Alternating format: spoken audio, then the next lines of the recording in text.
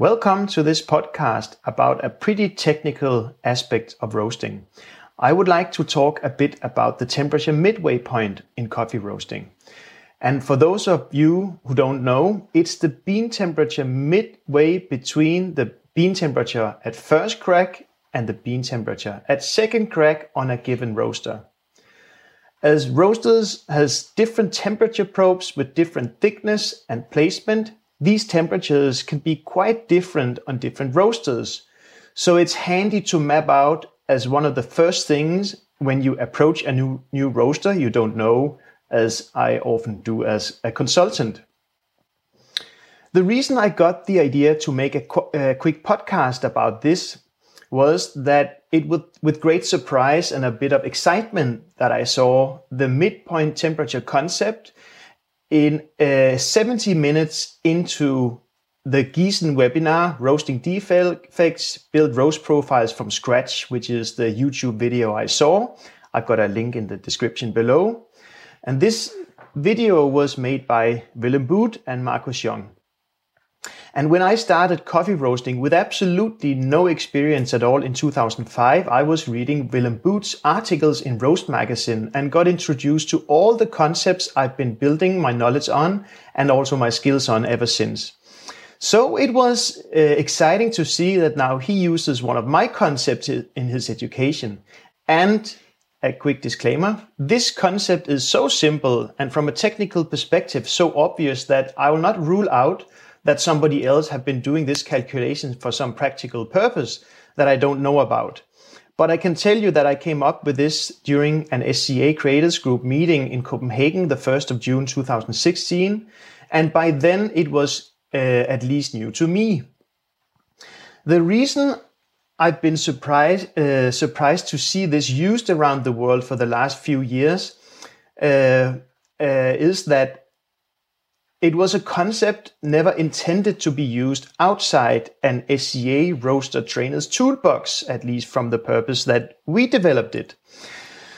So the purpose of the concept was to create an education-relevant roast degree, even if an SCA roaster trainer not necessarily had access to color reading equipment and calibrate what he did or she did up against this value.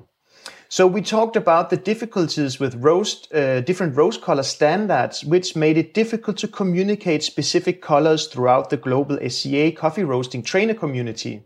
So I thought that we should try to come up with a simple way of communicating a relevant roast color for education purposes. Since most of the emphasis on the intermediate and professional roasting exam test is on nailing color and modulating development time without changing the color, it was important to be able to communicate a roast color that was easy to work with.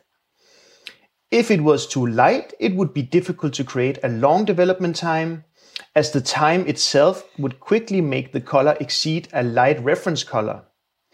And if the reference color was too dark, it would be difficult to succeed with the sensory detection or different development time for a series of very dark roasts. So I thought too close to first crack and it's too light to be easy to modulate development time, and too close to second crack and it would be considered too dark and among most specialty coffee professionals to be really transparent for both terroir and roast profile from a sensory perspective. So notice that I do acknowledge that this is a relative preference statement. I mean, what is good or bad and what is too dark and so on. I felt it was safe to kind of assume that you are in between first and second crack for most specialty coffee purposes globally. Because people tend not to roast beyond second crack. It can be done, it can taste nice, but there's some kind of consensus that it's difficult to taste differences between roast and also terroir if you roast very dark. So we try to practically stay outside any of those extremes, too light and too dark. And it's really easy to notice both first and second crack and take notes of the bean temperature for these cracks and then take the average of those two temperatures. It's pretty easy math. There's nothing fancy about that. And this gives you the temperature point in between the two cracks, and then you end up with a point that is not too close to first crack, where it would be difficult to modulate development time, and not too close to second crack to be too dark to detect subtle flavor changes. The simplicity of this made us decide that we would recommend trainers to aim for the midway temperature point when advising students as a reference roast for practice and exam.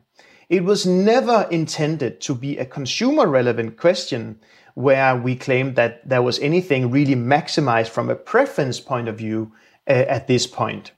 It was only used or intended as an internal concept for trainers to use when preparing and advising during exams.